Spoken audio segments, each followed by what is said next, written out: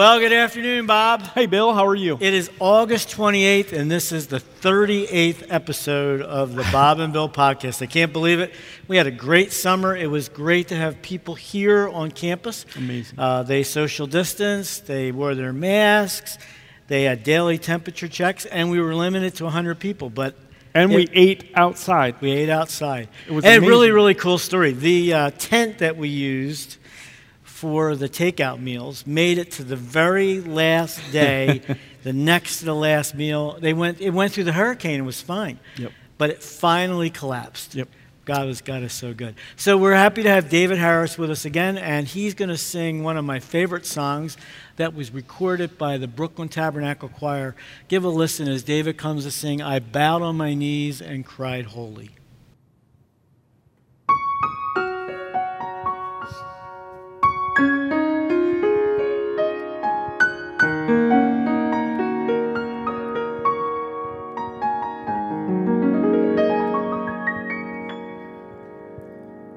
I dreamed of a city called Glory, so bright and so fair. When I entered the gates, I cried holy. The angels all met me there. They carried me from mansion to mansion. And all the sights I saw. Then I said, I want to see Jesus, 'cause he's the one who died for all. I bowed on my knees and cried holy, holy, holy. I clapped my hands and said, glory, glory to the Son of God,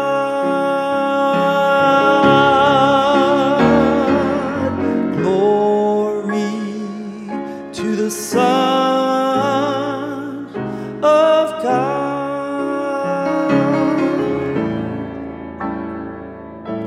Then I entered the gates of that city. My loved ones all knew me well. They took me down the streets of heaven, and all the sights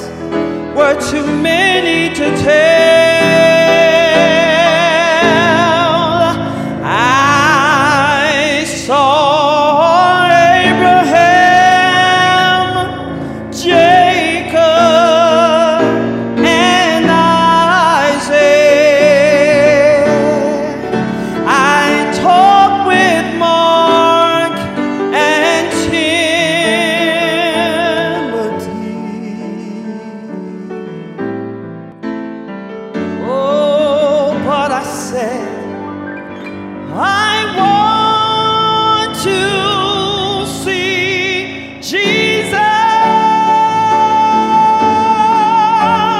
for he's the one who died for me. Oh, I bowed on my knees and cried, holy. I cried, holy.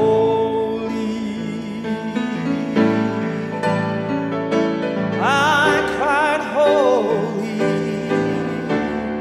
Oh, I clapped my hands and said, glory. I clapped my hands and said, glory.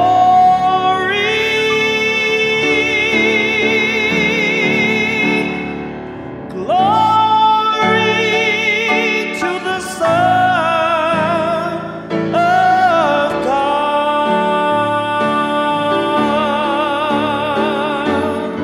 Glory to the Son of God.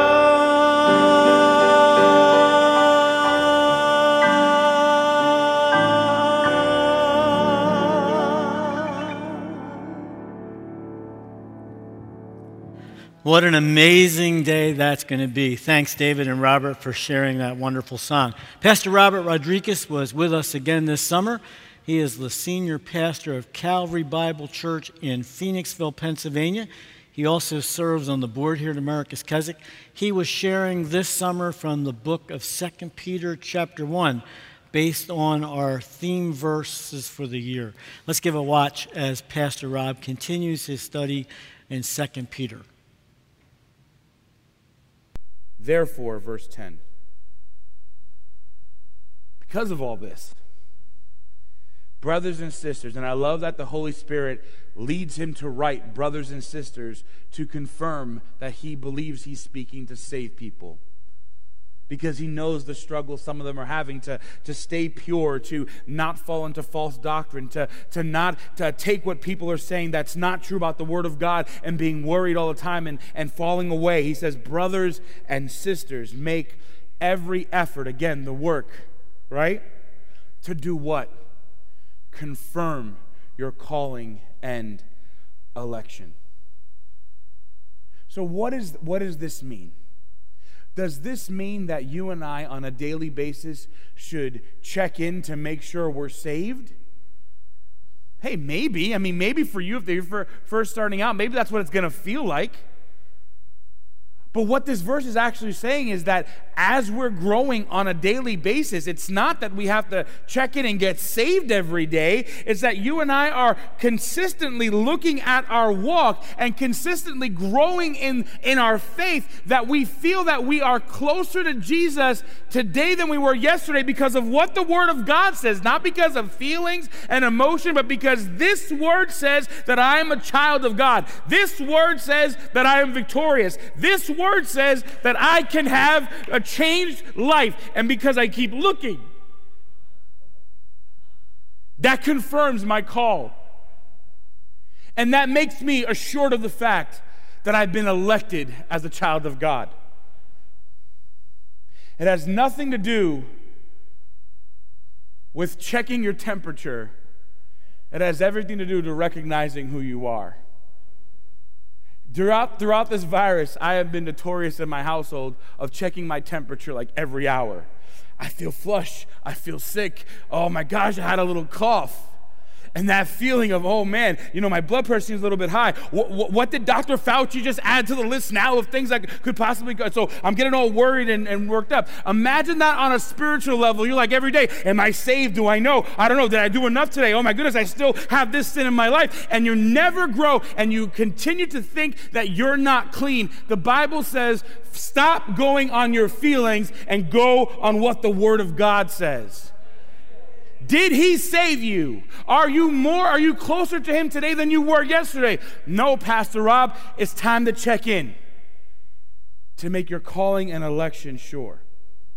And he says, if you do these things, you'll never stumble, and you'll receive a rich welcome into the eternal kingdom of our Lord and Savior, Jesus Christ.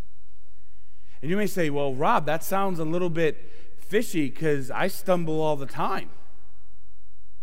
And you know why? Because you and I are never going to be perfect in goodness. You and I are never going to be perfect in self-control. You and I are never going to be perfect in perseverance. You and I are not going to be perfect in knowledge. These things won't always be abounding just because we are wicked, filthy, rotten human beings. And so every time we stumble, it's a good time to check in and go, okay, where did I stumble? Go back and continue on your journey. The righteous man falls 7 times, but man, he gets back up. So verse 12, he's going to change gears for a little bit. And I love what he says. So I'm going to remind you of all these things. I'm going to keep reminding you. Even though you know them and are firmly established in the truth you now have, you know what the truth is, but I'm going to keep reminding you over and over. Do you ever get annoyed when somebody reminds you over and over of something? My mom texts me all the time for my siblings' birthdays and their anniversaries as if I don't have a calendar. Because, you know, she wants my brothers and I, we have a close relationship. She wants it to stay that way. I think one of some parents' biggest desire is that after they're gone, their children continue to stay close to one another, right? And so mom and dad continue to give us a reminder, check in on your brother, especially during COVID. Check in on your brother, check in on how he's doing. My brother's a district manager for a grocery food store chain. So check in, see how everything's going. He's an essential worker. Check in, all that stuff.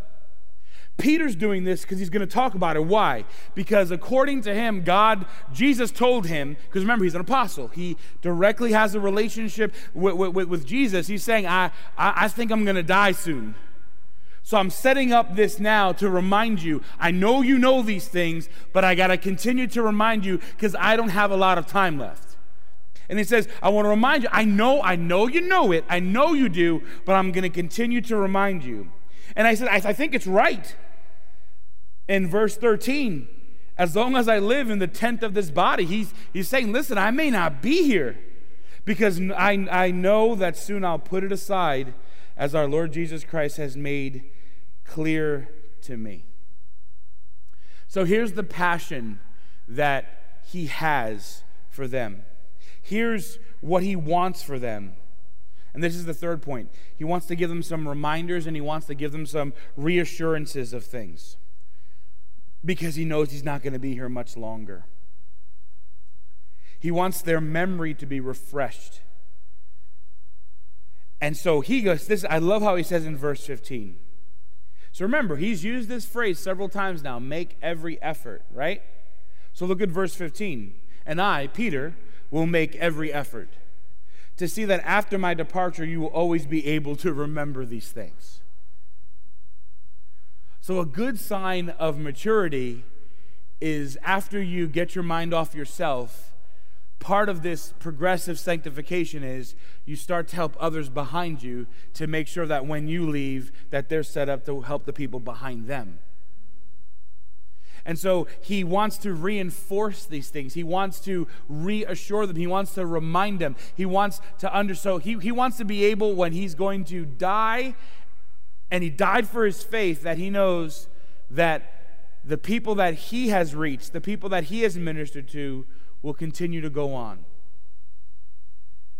He's going to make every effort. And so then he brings up some history. And this is a beautiful way to close out the chapter. For we didn't follow cleverly devised stories when we told you about the coming of our Lord Jesus Christ in power. So remember, like I told you this morning, one of the things that they were facing was false teaching, right? And false teaching from people called Gnostics who wanted to delineate forever the difference between a spiritual life and a physical life. And so they tried to do the same thing with Jesus Christ as well. They tried to say, well, a few different sects of Gnosticism. One major sect was the fact that they basically said that Jesus really never came, and if he did, he didn't rise again bodily. It was all spiritual. And so to back up their claims.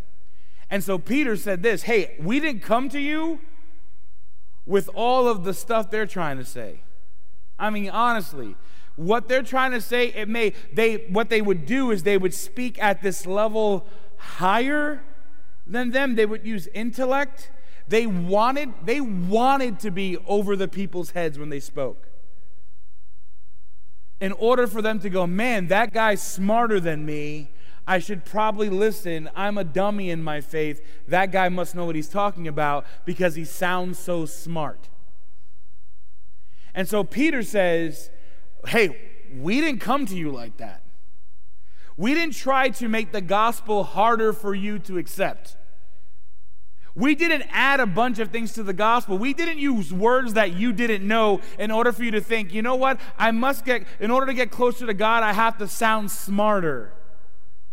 We didn't use those things. We didn't come up with stories when we told you about the coming of Jesus Christ in power. But then he says this, but we were eyewitnesses of his majesty. So Peter is at the end of his life, and he recalls this incredible moment when him and a few other disciples, Jesus' inner circle, were standing on a mountain, on top of a mountain, and Jesus actually revealed himself in his glorified state. And the voice of heaven comes down and says, this is my son who I love, and in him I am well pleased. Not everybody saw that. And so Peter says this, hey, I know they came to you with a bunch of stories, and because it sounds so smart, it may make sense, if that makes any sense. But he says, I didn't do that because I actually saw who Jesus is. I was there. And he received, and he describes what happened, he received honor and glory from God the Father. God the Father said, this is the one you're supposed to be looking at. And so in verse 18 he says, we ourselves heard this voice that came from heaven when we were with him on a sacred mountain. And I share this with you, and I believe the Holy Spirit has this written to tell you something. The knowledge of Jesus is really important. And I know we spent some time talking about the intellectual knowledge, the cerebral knowledge, getting in the Word of God and loving God with your mind.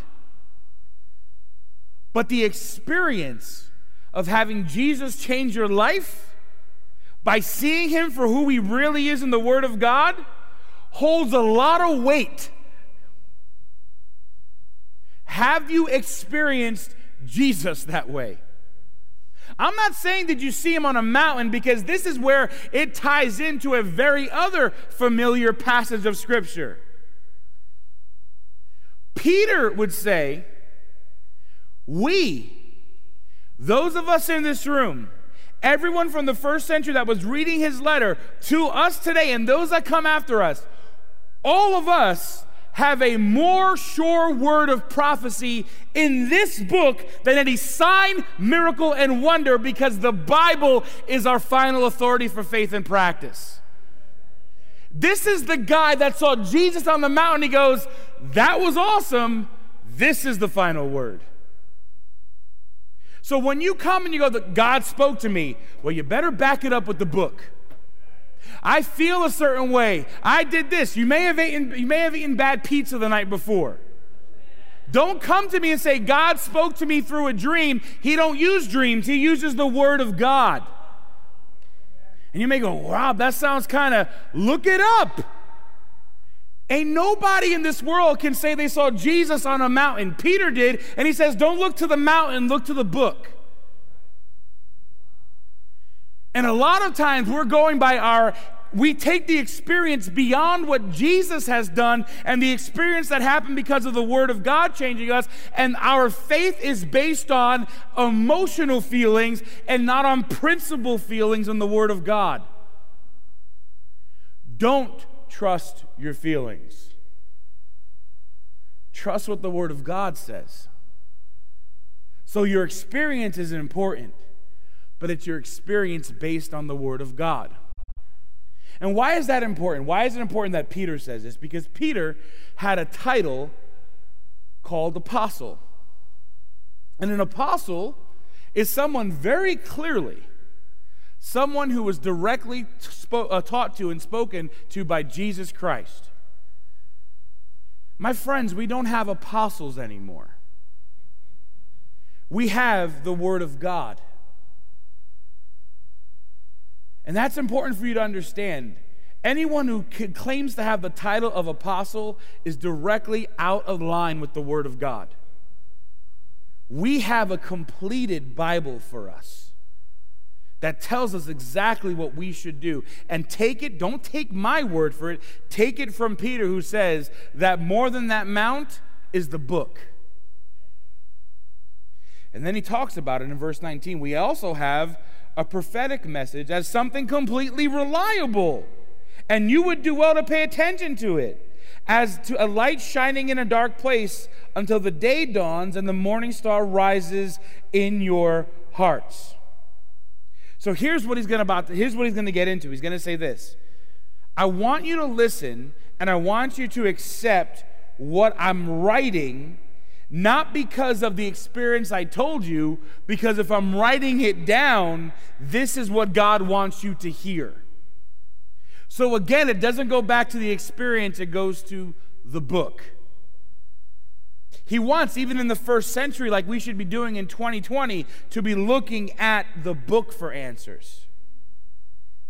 And above all, and this is why, and this is what we're going to close out with, above all, you must understand that no prophecy of Scripture came about by the prophet's own interpretations of things. So, before the Bible was completed, okay, in a local church gathering, letters from Peter, letters from Paul, they would be delivered to the church. And sometimes the letter would get passed on to other churches. Somebody would scribe and write it down. But whenever the church received the letter, the elder or the pastor, Revelation calls him the angel, they get up and they read what the letter says. And what would happen sometimes would be this. They would say, hey, we got a letter from the Apostle Paul. And all of a sudden somebody would get up and they would start prophesying. And then they would read the letter from the Apostle Paul and it would say exactly what that guy said. And that's how it was confirmed that this was coming from God. The reasons for signs and wonders and gifts weren't to make people feel more special. It doesn't make you more spiritual. The reason why there were signs, wonders, and gifts is to clarify and confirm that what they had was the Word of God. And once we have the whole Word of God, we don't need signs, wonders, and gifts because we have the Word of God. And so because of that, he goes, there were these false teachers. They would try to get up and go, ooh, I have something to say. And they would say something that contradicted what the Apostle Paul would say, or what Peter would say, or a letter that would come that was going to be a part of Scripture. They would say, no, I think God is telling me this. And it was in direct contrast to what the Word of God was saying. And so he's saying, listen, no prophecy, and he makes sure, of Scripture came about by the prophet's own interpretation of things.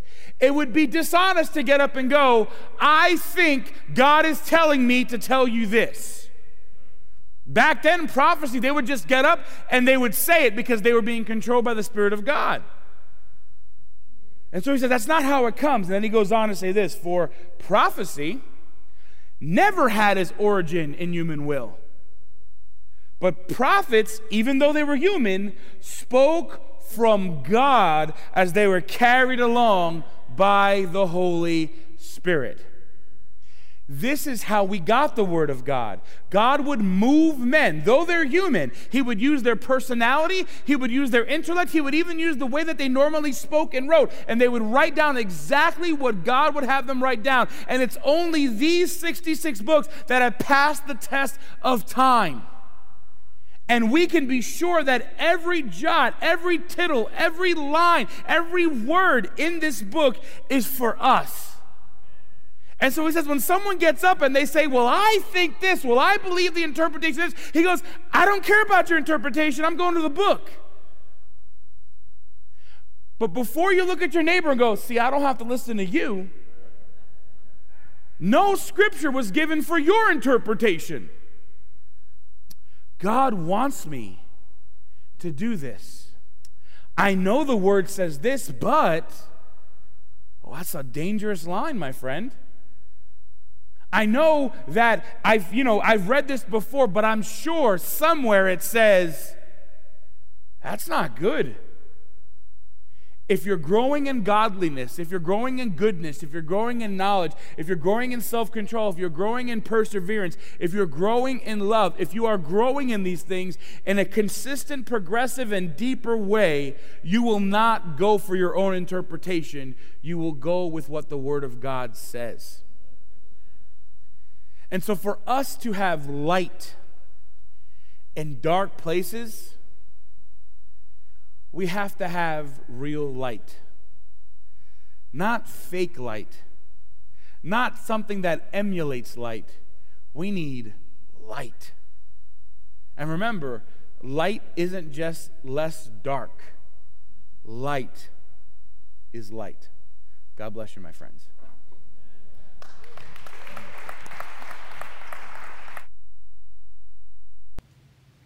Well, I can't believe it's Friday and we're going into the weekend, and the next thing on our calendar is Young at Heart.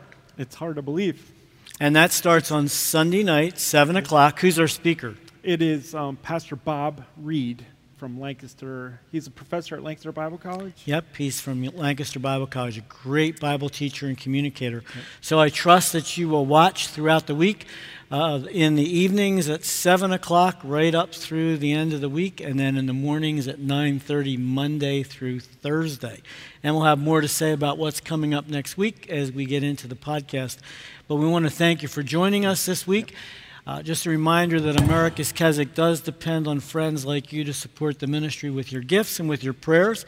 You can give a gift by calling 1-800-453-7942, or you can go right on our website, www.americaskeswick.org, and on the website, click the Donate Now button. Just remember that your first responsibility is to your local church. But if God has blessed you, please help us to continue this ministry in the days ahead. Now, until next week, I'm Bill. And I'm Bob. God bless.